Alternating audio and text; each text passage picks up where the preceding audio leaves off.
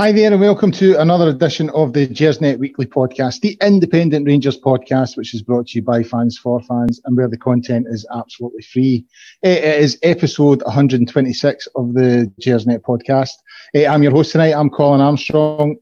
As I say to you every week, guys, it's not just the pod that we have here at Gersnet. We have the forum, there's articles, Frankie's got his social media, there's a history archive on the website, so get yourself onto the Gersnet website, forums and all that stuff if you get the opportunity. If this is the first time that you've listened to the pod or watched us here on YouTube, we would ask you to subscribe, put the word out there on social media that we're here and what we're doing. We've over 4,000 subscribers now, guys, so thanks to everyone who's subscribed so far. And for sticking with us. The pod is live tonight. It's a Sunday night. No Rangers game over the weekend, so we'll be looking at other things that have been happening through the week. So it's been a long weekend, but we're live here on the Sunday night.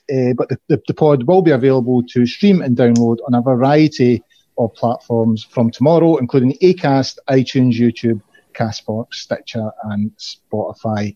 And now that gump's out the road, I can introduce my guest. And just so everyone who's tuning in tonight knows, my IT is absolutely, it's just been a nightmare. My screen actually froze during my intro there. Best laxative I've ever known. So I'll bring in David and Dougie, guests tonight. David, how are you? How have you coped with no Rangers this weekend? Yeah, okay. I've been forced to watch a bit of English football, which, as we were discussing off air, has been turgid. Terrible. I'm a bit concerned by how good Dougie's camera and lighting is tonight compared to ours. He's also put a Rangers top on, so I think he's just trying to make a fool of you and I, but there you go. Let's be honest, David, that's not difficult. That's not a hard thing to do. And after having to provide a statement last week to back up my ridiculous claims during the Dundee United game, I'm coming back with my tail between my legs this week, so I'm just going to play easy, simple passes tonight. Find my way through the game. That's the best policy. It was an impressive statement, by the way. I think there may be a job for you at Rangers PR at some point in the future, I must admit, when Ross read it out, an impressive statement. And we've also got Dougie, who does have impressive lighting, it has to be said. You can see everything there. Nice top. I've got one of those myself, actually. My wife bought me one of those. She was my girlfriend then. We weren't long gone out when she got me one of those, and I've still got it. So how are you, Dougie? I am very well. As you said, a strange weekend of not having any Rangers to watch. Well, that's I'm with David. I tried to watch the Man United-Chelsea game and it was, as you said, turgid. And I also had to spend time with my family instead because we didn't have a Rangers game to watch. It's not right. No, and you are you're returning after a period of we'll not say it's COVID related. It's father related. So how's new baby settling in? The baby's good. Wife has just taken her upstairs so that we're not interrupted with any screaming babies tonight. Does the baby's room have as impressive lighting as you do over here? Well, do you know what? It's actually a brand new light, so I feel pretty complimented right now with my new background from the last time. I actually had an incident. My lighting is pretty poor. I have my iPhone sellotape to the back of my laptop here. That kind of helps my lighting. And when I was doing the show the other day, it fell off. So if you actually watch the show the other day, you can actually see the moment where my iPhone just sort of disappears behind my laptop there, and my face becomes even darker, which is, I suppose, it's beneficial for the viewers. But it's a very amateur setup at my house, I must admit. Guys, obviously no game this weekend, nothing to talk about in terms of the league sort of campaign at the moment. Although I strongly feel that we'll get over the line next Sunday. I have a feeling that we'll win on Wednesday night, we'll win next Saturday, and I think Dundee United might just take points off them. I think they're playing on a Sunday, aren't they? So I think Dundee United might just take points off them. And I think it was you I said to you on the WhatsApp, David, Sunday the 7th was when I thought it was going to happen. We'll find out. But no game to talk about this week. So I thought we would look at the Antwerp game for Thursday night to sort of start us off. David, I'll come at you first. When we done the preview pod, I think it was myself and John that done the preview pod last Wednesday night for the Antwerp game, and he said his heart couldn't take a game similar to the one the week before. So you fear for John, really, you know what I mean? I've not heard from him for a few days, and I have a feeling that he's in ICU somewhere, hooked up to some sort of heart monitor. Yeah, it was interesting last week. I hadn't really thought about the game, properly, because I felt like the week before had taken so much out of me, and I thought, you know what, 4 away goals. You know, what could go wrong? And then I watched a bit of you and John through the week, forced myself through that. And then actually, the first thing that kind of got me thinking about the game and about the fact of how close it was Alan Aikman, who's a friend of the show, on Twitter had replied to Frankie's tweet, putting out your pod, and he'd said, you know, this isn't over. You know, they'll come here with a few players. And I thought, Jesus, he's right enough. You know, there was only a goal in it. And what a game. And even, you know, it was a strange one because I know we'll come on to the final details, but obviously we scored and then I thought, right, good, that'll settle me down. And then they score. And then I just felt really uncomfortable. And it wasn't until we scored the fourth goal that I was like, right, that's us now. 3-1, I thought, brilliant. Thank God. And then they score straight away, and you think, Jesus Christ. And but I thought actually after they scored the second, we were pretty comfortable beyond that. But yes, I did make the most of. I was off on holiday last week, so it did drive me to drink, and I found myself sitting here at 12 o'clock texting you and watching random videos of Paul McCartney on YouTube.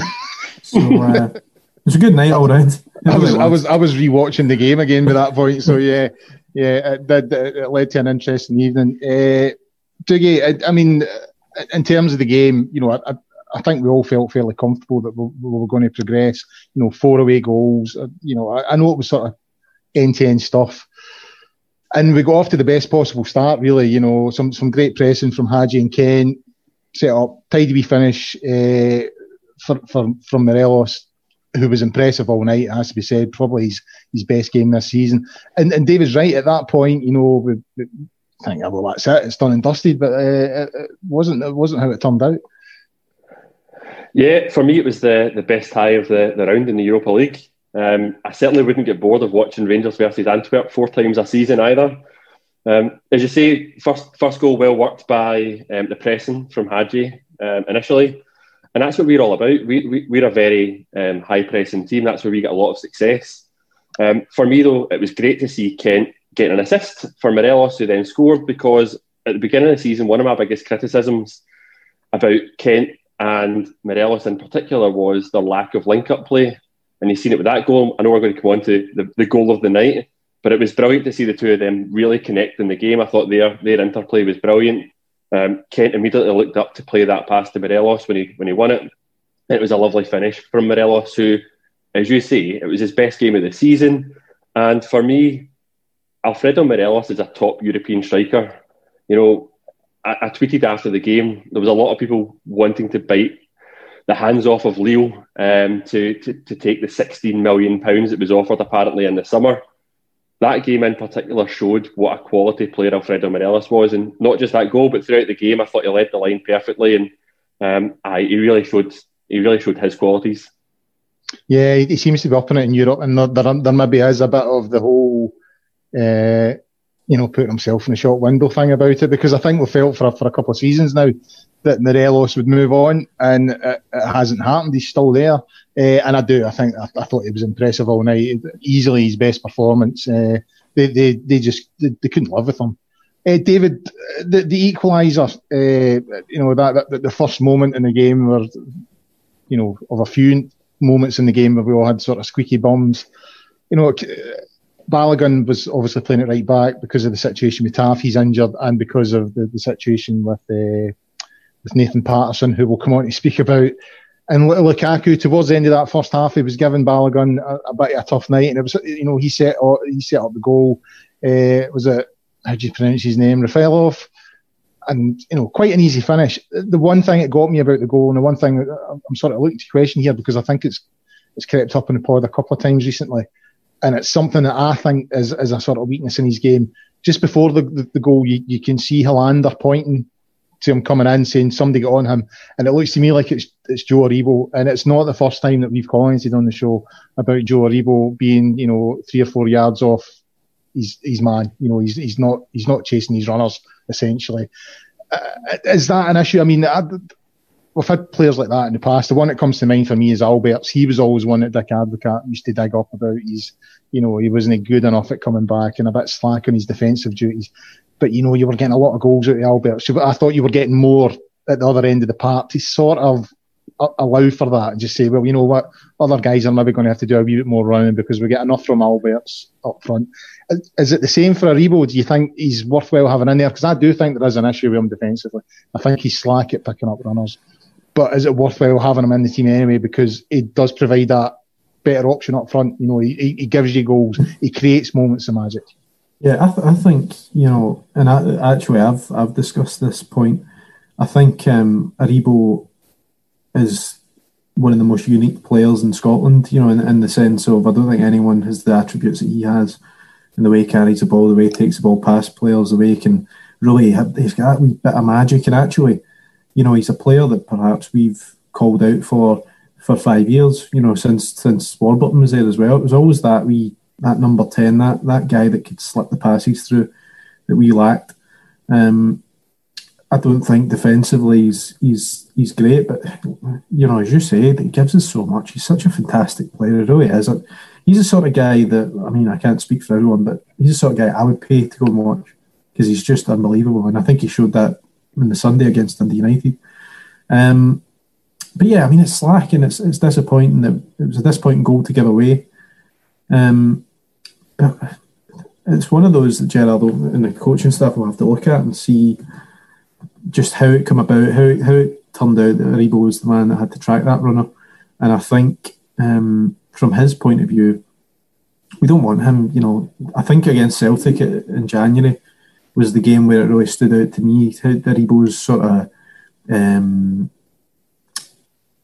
I suppose, lack of capability in terms of defensively. And in that game, he got the run around a wee bit in the first half, and it's just doesn't come natural to him. He spends a lot of time trying to dig in with slide tackles and stuff when he maybe doesn't need to, maybe just needs to get himself in a better position. I think the other night was just lackadaisical, and I think but he's one of those guys that's probably always got half an eye on, if this ball breaks, I'm going to go. So that's probably been the case there, that he's thought, right, if he gets this in and the defender gets it away, I'm off. And then he's just fell asleep and the guy's running and scored it. Actually, which didn't really get spoken about, nice wee finish from the guy. I thought it was, I was actually really impressed with him. He was a good player. I was surprised he's 35. I did the old classic. I did the old classic thing the second half after a few cans, and I thought, he's a player. We should sign him. And then I looked him up. 35. He's nearly old enough to get a game at our fives. But no, listen, it's one of those things. You sort of look back at a game now and you think, well, who cares? But I agree. I think there's certainly there's a thought process that Aribo's defensive capabilities aren't quite as good, but going forward for me, he's unbelievable, and certainly I think he will make us a lot of money one day as well. Dougie, the right back thing, they get the equaliser, and then it seemed to me that they were targeting Balogun in that position, and getting a little bit of joy. Lukaku was starting, he had him on toast for a wee bit there in the last 10 minutes.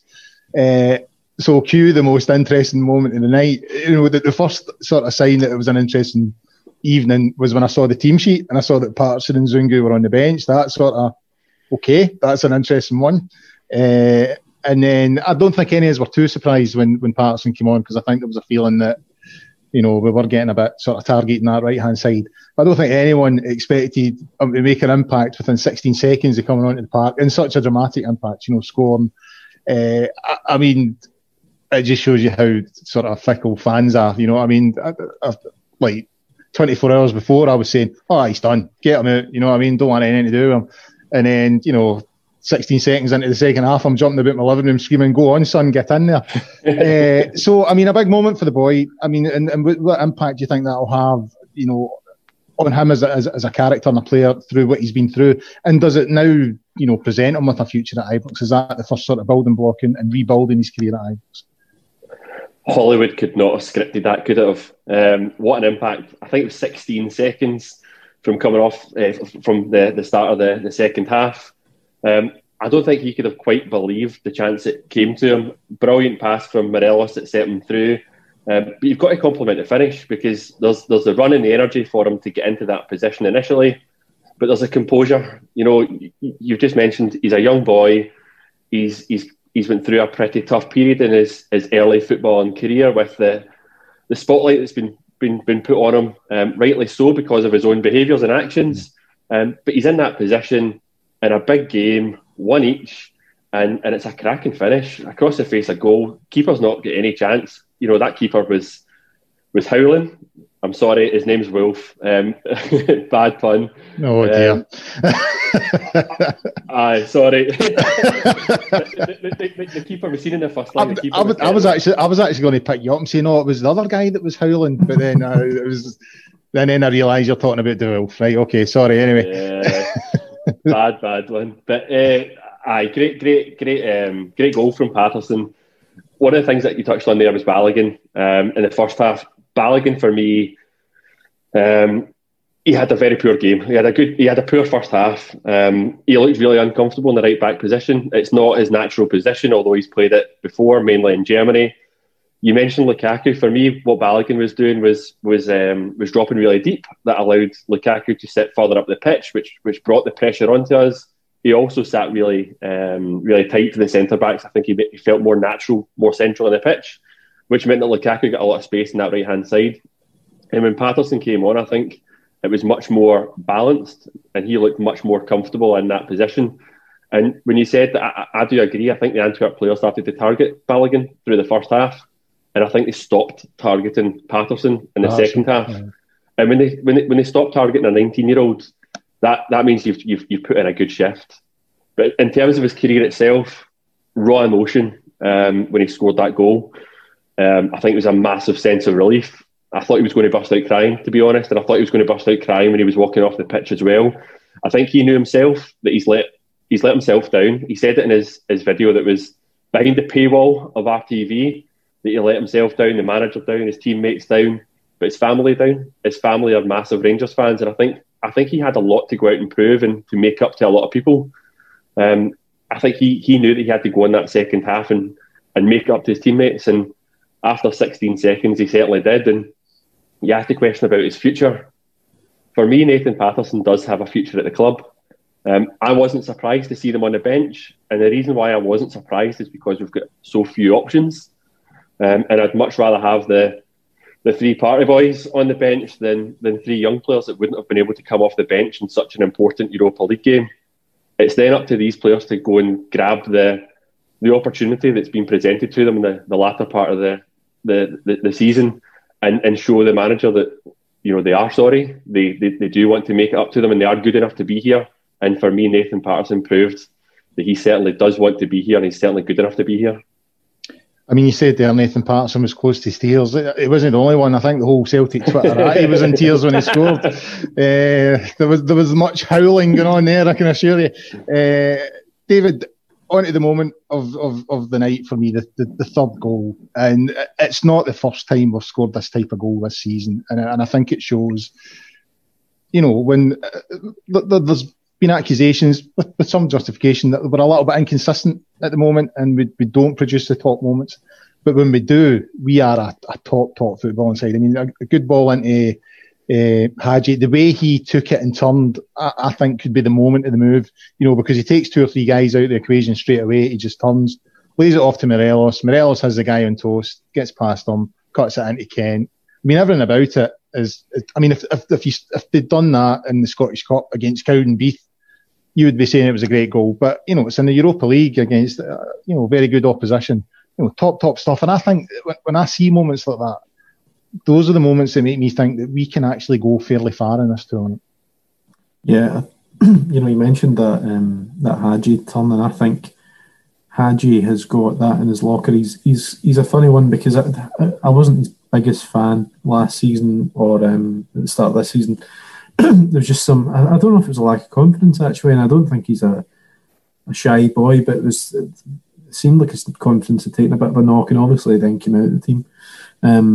But he's got that touch of class. That little night was just brilliant. And the other one that comes to mind straight off from the top of my head is against Hibs in the 2-0 drawn in September, when he sort of ball came to him in the box and he's played it to Arfield first time for the goal. Yeah.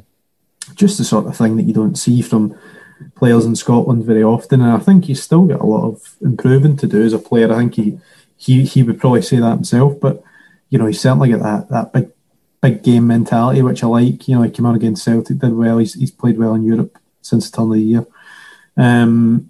So yeah, that was great.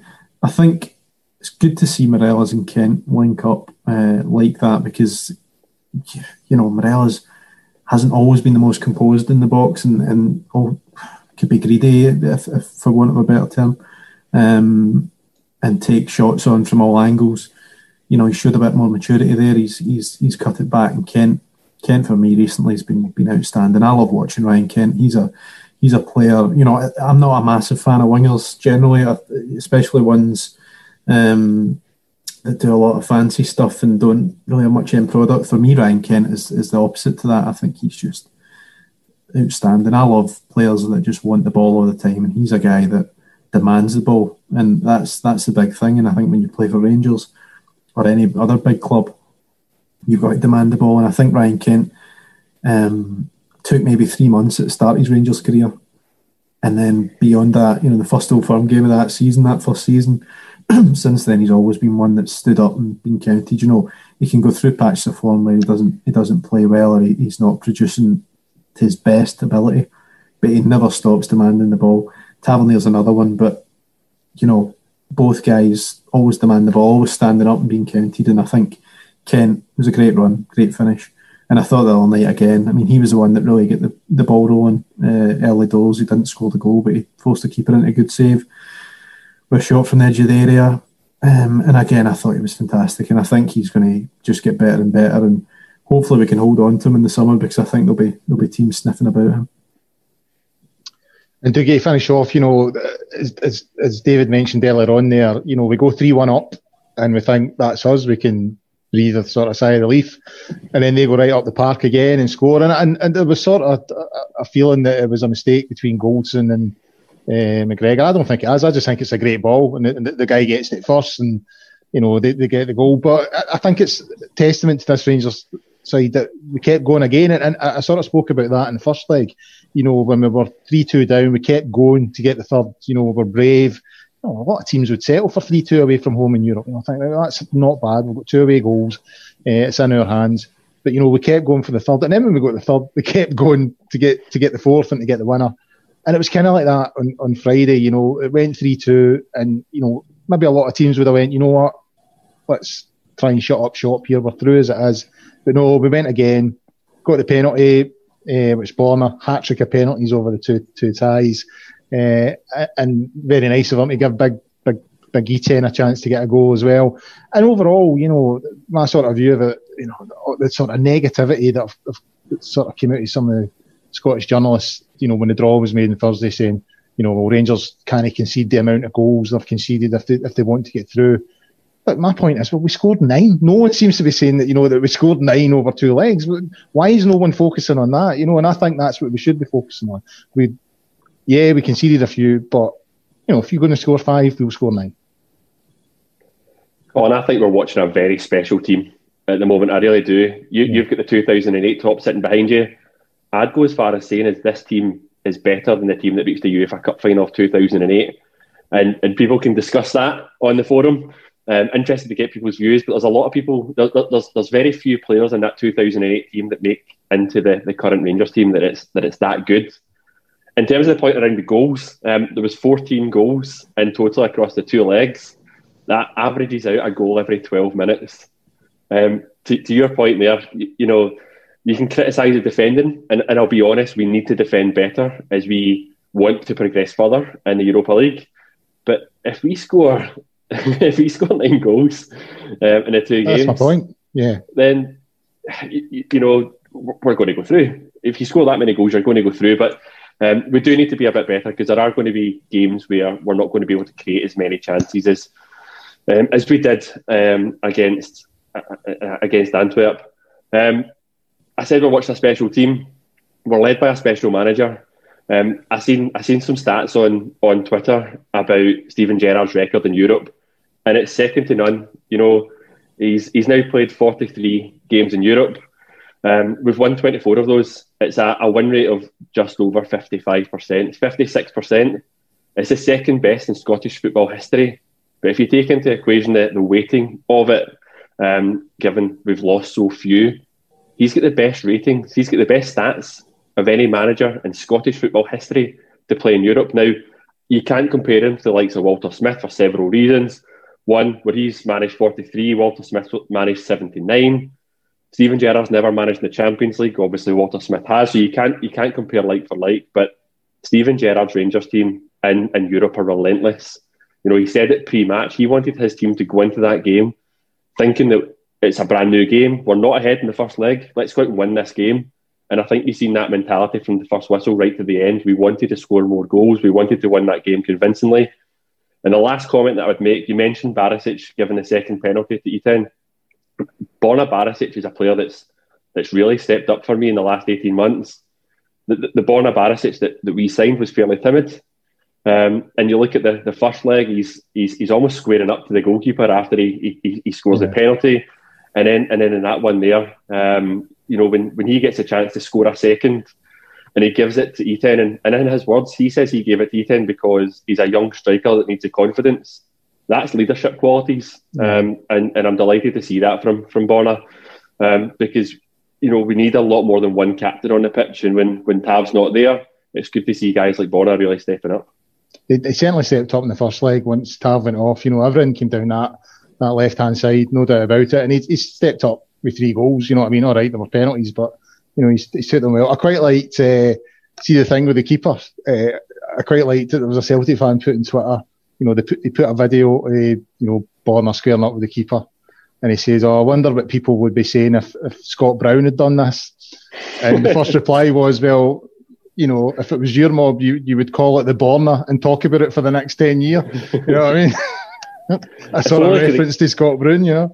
Well, if only they could get that far in Europe in the first place. Yeah, well, we'll not go into that. Guys, before we move on, we'll have a wee chat about the draw and who's coming up. But speaking about Borna Barisic there, takes me nicely onto the football prizes that's available at the moment. We have a Borna Barisic signed shirt and boot. No, it's just a boot. Sorry, I'm reading this wrong. Signed boot of Borna Barisic. Now, you know how this works. It's £4.95. 99 tickets are available. So if you fancy the chance to win that on football prizes, get yourself onto Frankie's website or go to www.footballprizes.co.uk. As I said, these things tend to go quite quick, guys. You know, the 99 tickets tend to go quite quick. The closing date for the competition is this Wednesday, the 3rd of March at 7:30 p.m. So if you want a chance to win a pair of Borna Barisic's frame boots, then get yourself onto football prizes and see how you get on. Guys, on to the draw. Slavia Prague. Now, this time last year, you know, we got the German mob. Who was it? Remind me. Leverkusen. Bayer Leverkusen. And I think we all thought, you know, we had a chance, but I think realistically, we felt that it was maybe going to be, you know, an ask too much, and that was certainly the case. David, I'll come to you first. You know, I mean, this team, they were in the group stages of the Champions League last season, finished bottom of their group, but they were behind Barcelona, Dortmund, and Inter Milan, which is a group and a half, that, by the way. But they made the quarterfinals of the Europa League in 18-19. Having a wee look at their stats prior to that, they've not really had much sort of European action, you know, long periods, you know, not qualifying for Europe. So, you know, a decent team. They've had a couple of decent runs in Europe, you know, got to a quarter-final, got into the Champions League group stages, which is where it's at, I suppose. Played against some big names. But, I mean, I don't know how you're feeling, but for me, this feels like, you know, a better opportunity to get to the quarterfinals than Bayer Leverkusen presented us with last season. To me, I think it'll be tight, and I think Steven Gerrard will go into it with the same mentality as we give them respect and all that kind of thing. But to me, this is a winnable tie. Yeah, I would agree with that. I think, you know, Leverkusen last season, let's not forget there was a couple of different things with that tie. We were in shocking form at that point domestically, really falling off a cliff. I think we'd been put out by Hearts in the Cup a couple of weeks before that first leg, Ibrox. This wasn't much of a contest, really. They were far too good. But then also, what we can't forget is, you know, the Kai Havertz who went for 100 million to Chelsea in the summer, the Leon Bailey another good player. They had a lot of talent in that team. Slavia Prague, I think, will be a tough tie, but as you say, it's a difficult one because, when you look at it, we could have got Man United or Tottenham or Arsenal or AC Milan, and they're a bit more sort of, they create a bit more noise, and there's a bit more fanfare about that, and then it's a bit more Battle of Britain and all that. Hush. So there'd have been a lot more pressure in that sense because you'd have been looking at it, this big marquee tie, With this one, it's a bit quieter, and I think having watched them, and without sounding like a raging alcoholic on Thursday, again, I'd watched it after the Rangers game, and I was sort of winding down for the evening.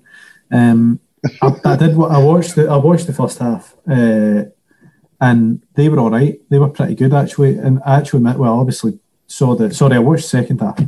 And the goal they scored was the boy Probod, who ran. He was a line midfielder, a sitting midfielder, I should say, and ran in the back post, put it in. Great goal, pure defending. And then the boy Sima, who seems to be the sort of star man, West Ham are looking at him at the moment. He scored from 25 yards. And Leicester, Brendan Rodgers doesn't have a great record in Europe, but Leicester are a good side and they've got a lot of good players, and that was quite a scalp. And obviously there was a 0-0 draw over there, so I think it's going to be difficult. But I like the idea that it may be a bit more low key than maybe a big name would have been, because when you've got a big name, there's a lot of pressure that comes, a lot of noise that comes from the outside rather than just focusing on the game itself. So yeah, bring it on. It'll be good. I'm looking forward to it. I love watching this in Europe because, since the turn of the year when we beat Celtic, there's been this anxiety, and I know you share this, Colin, because we speak about it all the time. But every domestic game, every league game, you're like, oh, Jesus, let's just win. Let's just win today. Yeah. Let's just get this over the line as soon as possible. But in Europe, you just feel a bit more, relaxed going into the games. But then you get a 9-5 aggregate win, and both games are absolutely mental. But you can sit and enjoy it. There's a more relaxed atmosphere about the games. Yeah. And I think we have to look at it like an opportunity. I know we joked off air about the top you've got behind you there and whether it was a sign for what's going to happen this season. Listen, let's just see where we go. If we win this tie, and it is winnable, but don't get me wrong, I think Slavia Prague will be looking at it thinking result, we can win that as well. But I think it's winnable. Then the next thing you know, you're in the last eight. And if we got to the last eight, what a performance in Europe that would be. So I think we've got to look at it, we've got to relish it, we've got to look forward to it. Second year in a row in the last 16, it's been incredible. We've spoke about, Dougie spoke about Gerrard's record in Europe, which is phenomenal, and has been such a welcome addition to being a Rangers supporter over the last 3 years. So let's just look forward to it. Let's go into it with, optimism, but pragmatism as well, because I think it's going to be difficult, but I think it's certainly winnable. David, before I move on, in terms of teams we've played already, are this team going to be better than Benfica? I thought Galatasaray were a very decent team. I think if they'd got into the group stages, they could have done it. And I just don't think they're going to be any better than them that gives us a chance, in my opinion. Yeah. Do you not think we are just suited to playing European football, though? Yeah. Just in the way we set up as a team and the formation, the players we've got, we're just a good European side. And I think, Benfica was so frustrating, and that was as down as I felt this season after that game at Benfica. I think the home game was one of those. It was sort of, they just dominated the last 20 minutes or whatever and got 2 goals. The one in Benfica was our own mistake led to that, 3-3 draw, and that was a real crushing blow because you were just felt like at one moment in that game I think we were 3-1 up, and you're thinking, wow, what a result this is going to be. And you get 3 each, and you're just a bit like, that's an opportunity missed. So I think you're right. I think your question's correct. I think we probably have played teams that have got more expensive players and perhaps are better teams. But I think this Prague side, they're 11 points clear in the Czech league. They're a good side, and I think they'll be organised and they'll be hard to beat. And it's up to us to get the goals we need. But obviously, we were told before the Antwerp game that they were a well-organised side that were hard to beat, and look what happened there. By a journalist who said there won't be any goals. The two teams don't concede a lot of goals. Him. We'll have a word with him, I think, at some point. Dougie, in terms of the draw as a whole, there's a couple of big clubs are and also difficult teams in that sort of Prague sort of mould. Teams that you would maybe think not the biggest name, but would maybe present a challenge. Some of these teams are facing each other off, so 50% of them are going to go. You know what I mean? If we do negotiate this tie, we really are in. We are in 2008 territory. We are in a position. I mean, this is if we get through, this is the furthest Rangers event since my son started watching Rangers, and he was sort of asking the other night, do you think we can win it? And I was like, well, in my experience, when you get to the quarterfinals, it's on. You know what I mean? And if you get to the semi-finals, it's on even more. You know what I mean? Every step that you take gives you more belief, and every step you take gives you more confidence that you can go all the way. Yeah, the challenge was set to the players last season, that Steven Gerrard wanted us to go one further than we did last year. We just spoke about the quality of Leverkusen. Slavia Prague are not the level of Leverkusen, but as David said, they're no mugs. You mentioned they're running the Europa League in 18-19. They were knocked out in the quarterfinals by Chelsea in the end. They're 11 points clear. I love the fact they're sitting on 55 points right now. I just think that's fate. But they're no mugs. They played Leverkusen this season. They finished second in Group C of the Europa League behind Leverkusen, but they did beat Leverkusen in Prague. So we know they're a good team. They're sitting 11 points clear of Sparta, who, of course, beat Celtic this season over the two games by 8-1 on aggregate. So they are a good team, but we could have got a lot tougher draw. You mentioned there about some of the big guns meeting each other, so-called big clubs. AC Milan versus Man United is a perfect example. When Man United was drawn out, I was almost hiding because I didn't want a big draw at this stage, because I thought, let's get a winnable game, somewhere we can qualify from.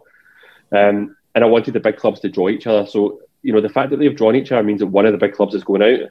As you start to get into the later stages, I think it's Shakhtar versus Roma as well. Yeah. One of them gets out. Ajax and Young Boys as well, teams that would give you a hard game, Yeah, if one of them gets out, then there's definitely a better pathway for us. But the biggest reason why I was wanting a winnable game in this round is because we will probably still be without Tav, Jack and Roof. And my mindset right now is if we can qualify for the next round, get through against Slavia Prague, then these guys will likely be fit again. And our chances then, if we do get pitted against a bigger team like a Man U or an AC Milan, we'll be better prepared for it. Yeah. Do you think seeing the players celebrating the Prague players, do you think that will motivate the Rangers team? Do you know what I was surprised about? I was surprised that when they were asking the players individually beforehand who they wanted, and you obviously had the typical, we want Man United, it's a glamour tie, but so many of them said they wanted Rangers. I genuinely thought most clubs right now would be looking at us thinking, we want to avoid them. Yeah, we want to avoid them, yeah. Yeah, that's your pre-match team talk done, isn't it? Well, I mean, I just think that the fact that they celebrate in that manner and sort of gives you an impression that they're, one, looking down in Scottish football as a whole, and two, sort of looking down on us as if, we've gone so far and it should be an easy tie for them. And I think that, that's the old Archie Knotts thing, wasn't it? You would pin the newspapers up in the dressing room notice board to sort of spur the players on. And when I seen it, I was like, woof, if I was Steven Gerrard, I would be using that. And hopefully it comes back to bite them on the arse. David, moving on from the sort of Europa League stuff and more domestic stuff, the Steven Gerrard speculation is it's been rumbling for a couple of weeks now.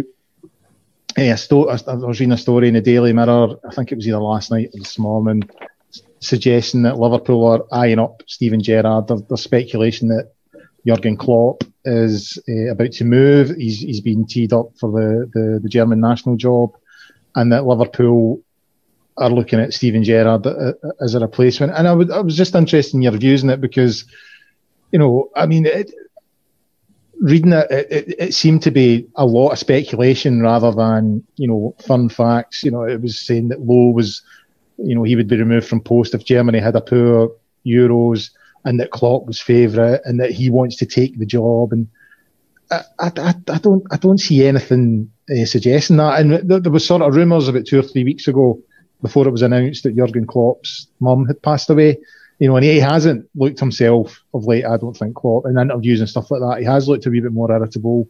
He doesn't seem like the same person. And then obviously it was announced that his mum's passed away and he couldn't go to the funeral because of COVID and all that kind of stuff.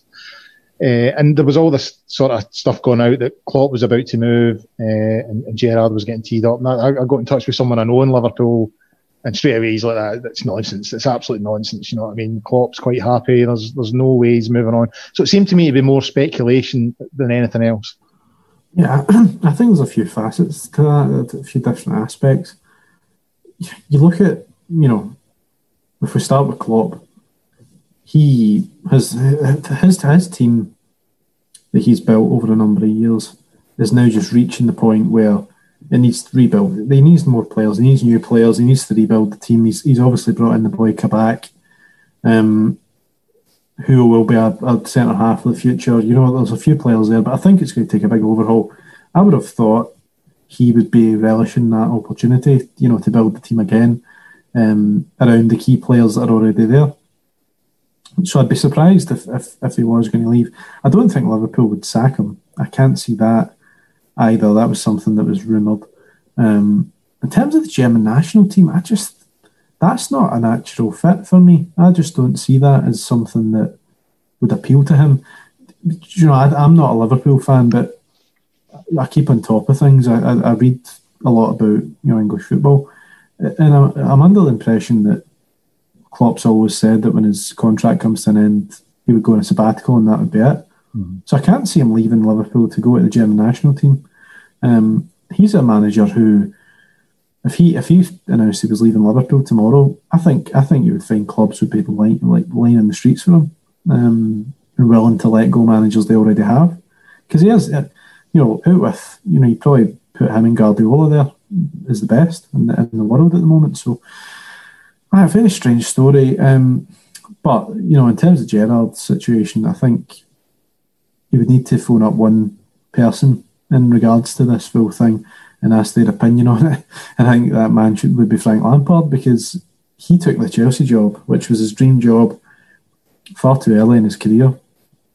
And for all Chelsea are a basket case at times in terms of manager change. But see what I would counter that with. Look at the success they've had.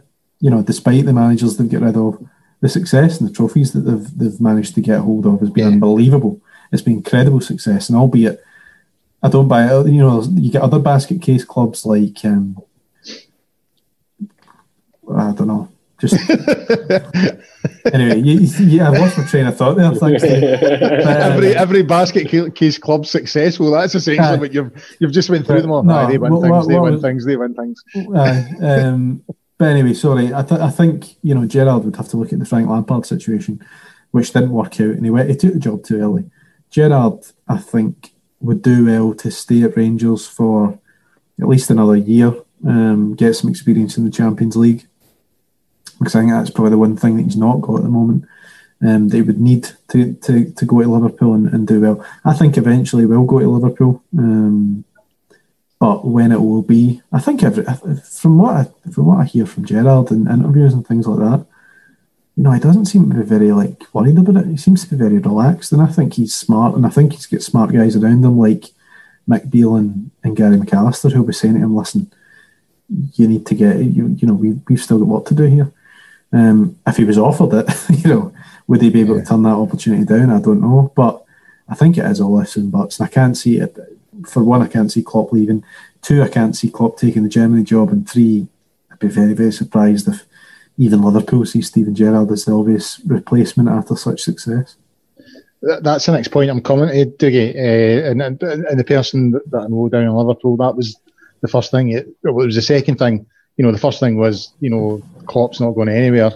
But the second point he sort of made was, I don't think Gerrard's ready yet. That was his point.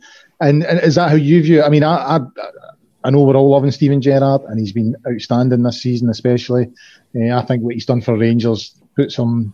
He must be the only manager in the history of Rangers Football Club who hasn't won anything, but who is already probably in a legend status, if you know what I mean. He's not won a trophy yet, but he's already, the way he's helped the club recover from 2012. He's got us back into that European arena. He's gradually just built the club back up again, from the ashes of what it was.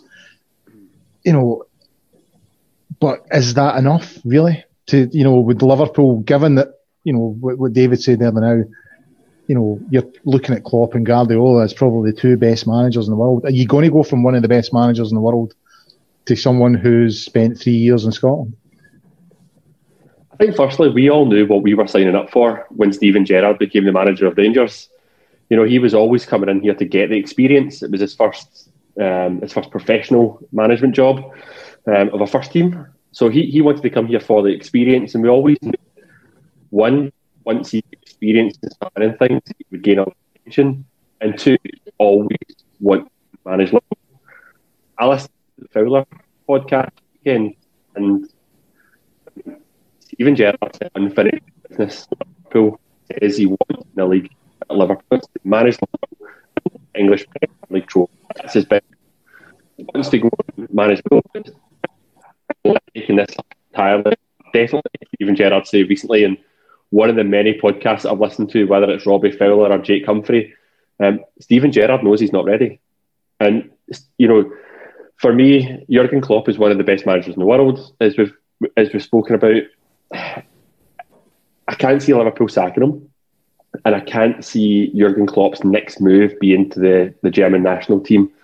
So personally, I think it's paper talk. I think Klopp's a top manager, far superior at this stage to Steven Gerrard.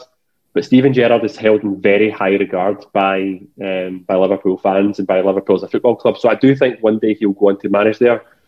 But I think he's got a lot more experience to gain. We're going to win the league, right? We're about to win the league. That's a big thing. That was the target that was set of Steven Gerrard.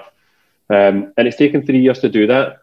People will discuss that to the depths of whether it's taken 3 years too long or whether it was always a rebuild process. And I think most realistic Rangers fans realised that we were never going to win the league in year one.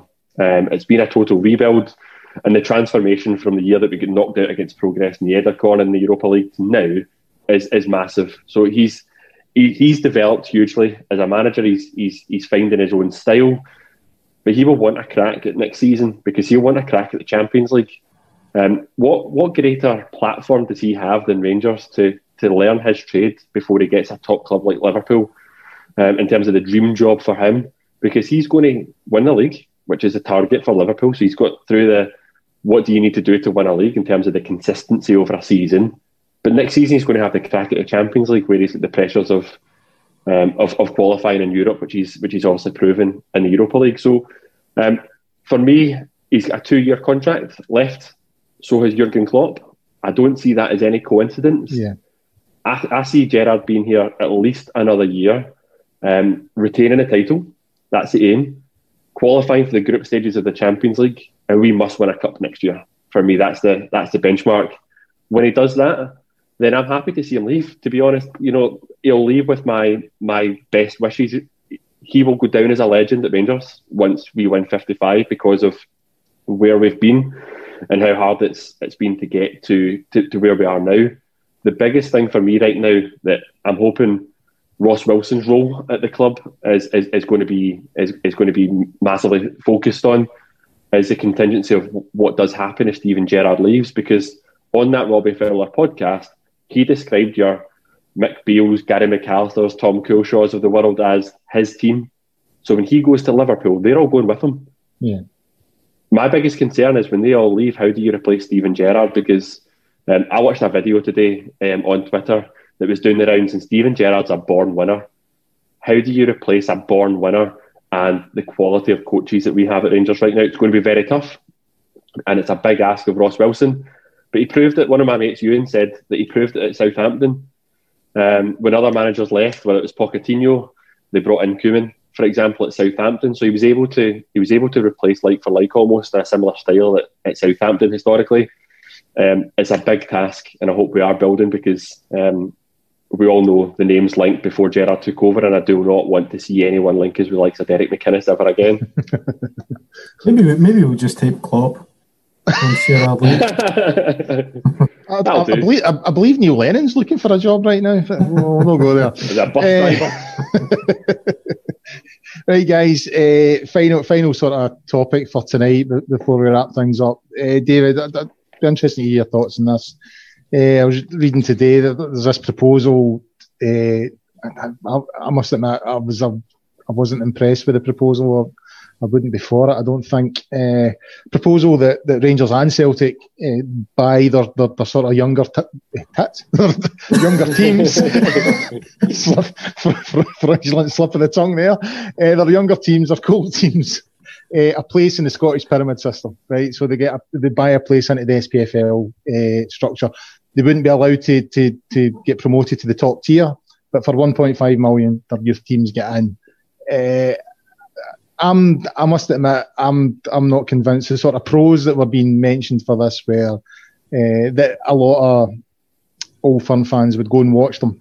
So whoever those teams are playing, they would see an increase in attendances and all that kind of stuff. But I must admit, I'm not convinced it's a good idea. So I'd be interested to hear your views on it. Is it 1.5 million per tit, or is it per tit? It's interesting. I know people that have got really strong views on this sort of stuff, and I'm not massively yay or nay for it. I think it's I don't like I agree with you. I don't like the idea that we're buying our way into the lower leagues, and the way it was being sort of presented in that story today, or yesterday, I should say, was like this will come as a massive boost amid the COVID crisis. And you're just a bit like, well, that seems a bit blackmailing, like here's all of the money because you've not got any. What would their players gain out of it? They would gain an ability to play against men. But in saying that, is that not what the loan system's for? Well, exactly. Exactly. And I think the other thing to add to that is, you're talking about that you wouldn't be able to get promoted to the top tier, but who's saying we would be able to? Because these teams aren't mugs. Yeah. And they don't play the sort of football that we would expect our development teams to play. There's a lot of things to it. I think, if it's going to help the club and it's going to develop the players, then fine.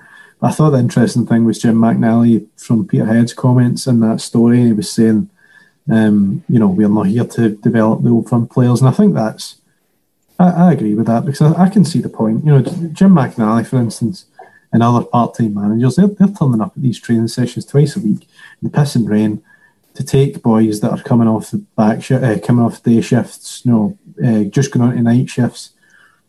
They're putting hours in for very little in return, and then Rangers and Celtic are paying £1.5 million each to put youth teams in the lower leagues. So I can see why it comes a bit of a slap in the face. And I know you're a keen junior football fan, and albeit it's not that level, but I mean you know more about that sort of junior side of things these days than I do. But these guys are made up of volunteers and guys that are given their all for very little money. So for Rangers and Celtic to waltz in with two youth teams and add them into the bottom tier. And how bad would it look if one of those teams did end up winning the third division or League Two? There's no much. There's not much in that for me. And then if you say, right, well, they can't win the league, then how bad does it look if they do finish top of the table, but don't win the league in some way, and the team that gets promoted? Do you know what I mean? There's no real way of looking at it that to me makes sense. But I know it's something that both clubs have been pushing for a long time. If it was up to me, I'd probably be voting against it too. I mean, as David pointed out there, I go and watch Camelin Juniors. Now, Camelin Juniors have moved from the junior leagues in the last couple of years. They've joined East of Scotland, which is part of the pyramid. And Camelin Juniors had to jump. I mean, I first and foremost, I was against it. I think the junior league and the senior league. I quite like it having it separate. You know what I mean? Moving into the east of Scotland to join this pyramid structure, I wasn't quite for it. But that's what the club have done, and that's fair enough. That's up to them. But they had to jump through a lot of hoops to get through, you know, the sort of the protocols that are required of a club that's going to join the sort of the SPFL ranks. You know, they had to get, you know, floodlights installed and various bits and bobs. A lot of money and a lot of effort from a lot of people who, as David said, you know, they're not paid, they're volunteers, they're doing this for the community and for the club. And it took Camelon, you know, three or four attempts to get in. You know, they were knocked back more than once, but, you know, eventually they got into the East of Scotland, and they've been playing in the Scottish Cup, the early rounds of the Scottish Cup and all that kind of thing. And I could just see how those guys would feel if, you know, Rangers and Celtic just walk right past them because they've got $1.5 million in their hip and get into the structure that they've been asked to perform all these sort of, you know, rituals for to get in. It doesn't seem fair. And another thing that concerns me, like, there's a few clubs where you know, you've got Stenhousemuir, you've got East Stirling, you've got Stirling Albion.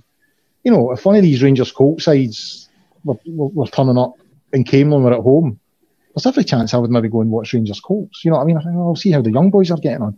Therefore, denying Camelon Juniors, you know, revenue and all that kind of thing. So that's my fear as well. Folk that are maybe taking in lower league games, going to junior games and all the rest of it. If one of these teams turn up and they're either a Rangers fan or a Celtic fan, say, you know what, I'll just go and see that today. I'll no bother going to see my local junior club. I'll go and watch Rangers Colts or Celtic Colts, and the impact that's going to have on smaller clubs who really do live in the breadline. So I spoke to two people before tonight's pod around the Colts concept, because one, my dad is quite friendly with someone who's at the Rangers Youth Academy, or certainly a relative of someone at the Rangers Youth Academy, and to his knowledge, the club are certainly going down the route of, we want to enter a Colts team into the lower leagues of Scottish football. I think it's well documented. I believe it's in Ross Wilson's 5-year plan as well, if I'm not mistaken. So it's definitely something that the club are looking to pursue. I also spoke to my best pal, who has literally messaged me right now as I'm talking to say, you better give me a shout out here. So my best pal, Andy Scott, literally spent his entire football career in the lower leagues of Scottish football.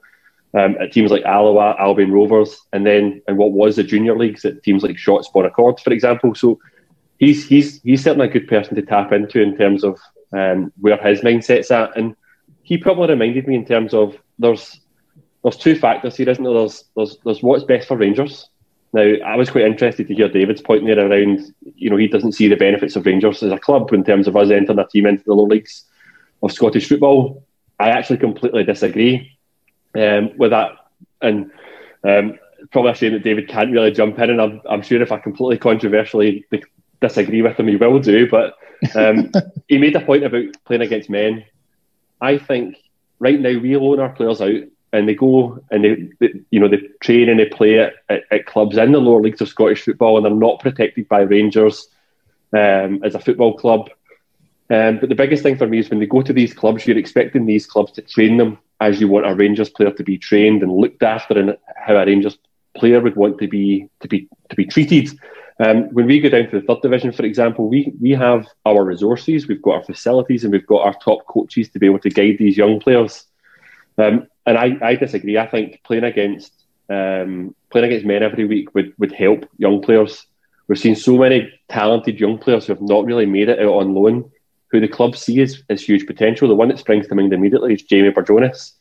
You know, one of my mates that's a Partick Thistle fan messaged me the other day saying that Burjonis was absolutely terrible out on loan at Partick Thistle, but he's a player that's really highly regarded at Rangers, and it probably gives us the opportunity to play these guys in the men's football, coach them how we want to coach them, and if they're not good enough, we release them. And to Jim McInally's point, I disagree with David, because I don't think we're just developing Old Firm players. I think we're developing the youth players of Scottish football, because, you know, if a Jamie Burjonis isn't good enough for Rangers after coming through the ranks, for example, he will likely go to another team within Scottish football. A bit like Ross McCrory, you know, probably not good enough for our first team just now, but an absolute standout at Aberdeen, who are sitting, you know, I think they're fourth just now, but typically they're sitting third in the league. So we're not just benefiting Rangers and Celtic, we're benefiting Scottish football. But that's the next point, because he reminded me that while we are maybe looking at it from a selfish perspective with the benefits of Rangers, I was interested by your point there around you going along to junior games and whether you would stop funding, because his point was around the impact that it would have on the other clubs. there's 10 teams in the League Two just now. What would the structure be? Would we increase it to 12? Or would we kick 2 teams out, for example? Regardless of what happens there, we've seen when COVID hit, for example, the influence that Brecon City had, where Brecon City, as part of the pyramid structure, didn't go down. Won't get into details. Their chairman, obviously part of the board of the SPFL, so he had a pretty big say around what happens as part of the structure. But Kelty Hearts can feel very aggrieved in terms of not coming up that year into the pyramid scheme, into League Two. But likewise, if Rangers and Celtic did just pay their way in, for example, into League Two, all these teams that are trying to get into League Two would feel pretty aggrieved. And you mentioned attendances. Let me give you some stats about attendances, for example, because I always do my research. So in the season 2019-20, when it was a typical season, the highest attendance was Cove Rangers versus Elgin City at 1,264. The lowest was Edinburgh City versus Stenhousemuir at 194. So there's probably an assumption that Rangers fans would travel to the games, would go in our numbers. I went along to the Dumbarton versus Rangers Colts game in 2017, which for me had a number of players that I wanted to see. So they had Holt from the first team, for example, captain that night. But they had players like Burjonis, like McCrory, like Hardy, like Rudden, that I was interested to go and see. The attendance that night was 389. So I don't know, when you start factoring in the fact it's going to be £18 per ticket, considering all these fans are already paying for, Rangers season tickets, MyJers, Sky Sports, BT Sports, Rangers TV, would they actually go along and pay for the Rangers Colts to watch them? I'm not sure. But, I definitely think from a selfish perspective it benefits us. I'm not sure it benefits the teams in League Two, or particularly the teams that are trying to get into League Two. Yeah, it's a tricky one. Didn't know it'd be £18 a ticket. I'll not be going to that now. That's a gig I'll not be going to. See, just in terms of Colin, before we finish up, so you're talking there about, Jason Holt was playing that night you went. So when does it become ridiculous? When do you then have 3 first team players coming back to fitness that are playing against these guys and are head and shoulders above them, and are then being opened up? Not only, I'm not trying to cast aspersions here that they would be targeted, but could potentially be targeted by players in the lower leagues. Where's the protection for the first team players that potentially are going to be playing in these? Would they be eligible to play for? That's my point. Really, where do you draw the line? Where does it? How does it work? Because then where do we get where first team players fit? What games do they play in? Yeah, there's a lot of things to that I think to tie them out. Yeah, it's all right sitting here and mulling over finer details of it amongst ourselves. But I mean, there's so much. There you go. There's one thing I've just brought up off the top of my head that is an issue with the full thing. So there's going to be a lot of things that come out, and I'll repeat what I said earlier. I feel for the lower league teams, and I feel for them in the sense of this 2 big clubs coming in with money and saying, right, he dangling that money in front of them and saying, right, we're going to put 2 teams in that bottom league. And I get what you're saying in terms of Rangers from a selfish point of view, but there's so much to it that it's really, really difficult. I think, are we going to benefit more than the? I don't know. It's a difficult one. I'm actually regretting putting this at the end of the agenda. We should have had this in the middle. And actually, what I would say is, I'm not massively for or against it. I'm just merely pointing out the inconsistencies and issues that are going to arise from it, because I think there will be many. There is a benchmark though, David. My mate Andy's messaged saying the exact same thing as I was thinking. You look at La Liga, for example. Barcelona and Real Madrid have got C teams in the lower leagues of Spanish football, and he's texted the exact same thing as I was thinking. You are allowed to play your first team players that are recovering in that B team or that Colts team, for example. So you look at youth football just now. Youth football stopped, and I know third division football has just stopped as well. But youth football was the first thing to go. We wouldn't have the issue right now that we've got right now, where our youth players are not playing football. There's a huge challenge just now of the young players that are coming through at Rangers, whether they're getting the challenge and the development to break into the first team at some point, because they're not playing football, they're just training. And that would be the case. That would surely be the case if there was a Colts team as well, because everything below the championship is now suspended. Yeah, it is now, but the youth football was the first league to go.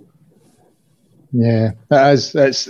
I'm regretting putting it at the end of the agenda. We should have done this in the middle, because I think it's the first time in about, certainly in the time that I've done the pod, that we've had different views on sort of anything. We normally all, we're all sort of roughly, agreeing, and it would have been an interesting debate. But I'm looking at the time, guys, and we need to call it time there. So that's all for this week's episode of the Gersnet Weekly Podcast, the Independent Rangers podcast, which is brought to you by Fans for Fans. A big thanks to David and Dougie there.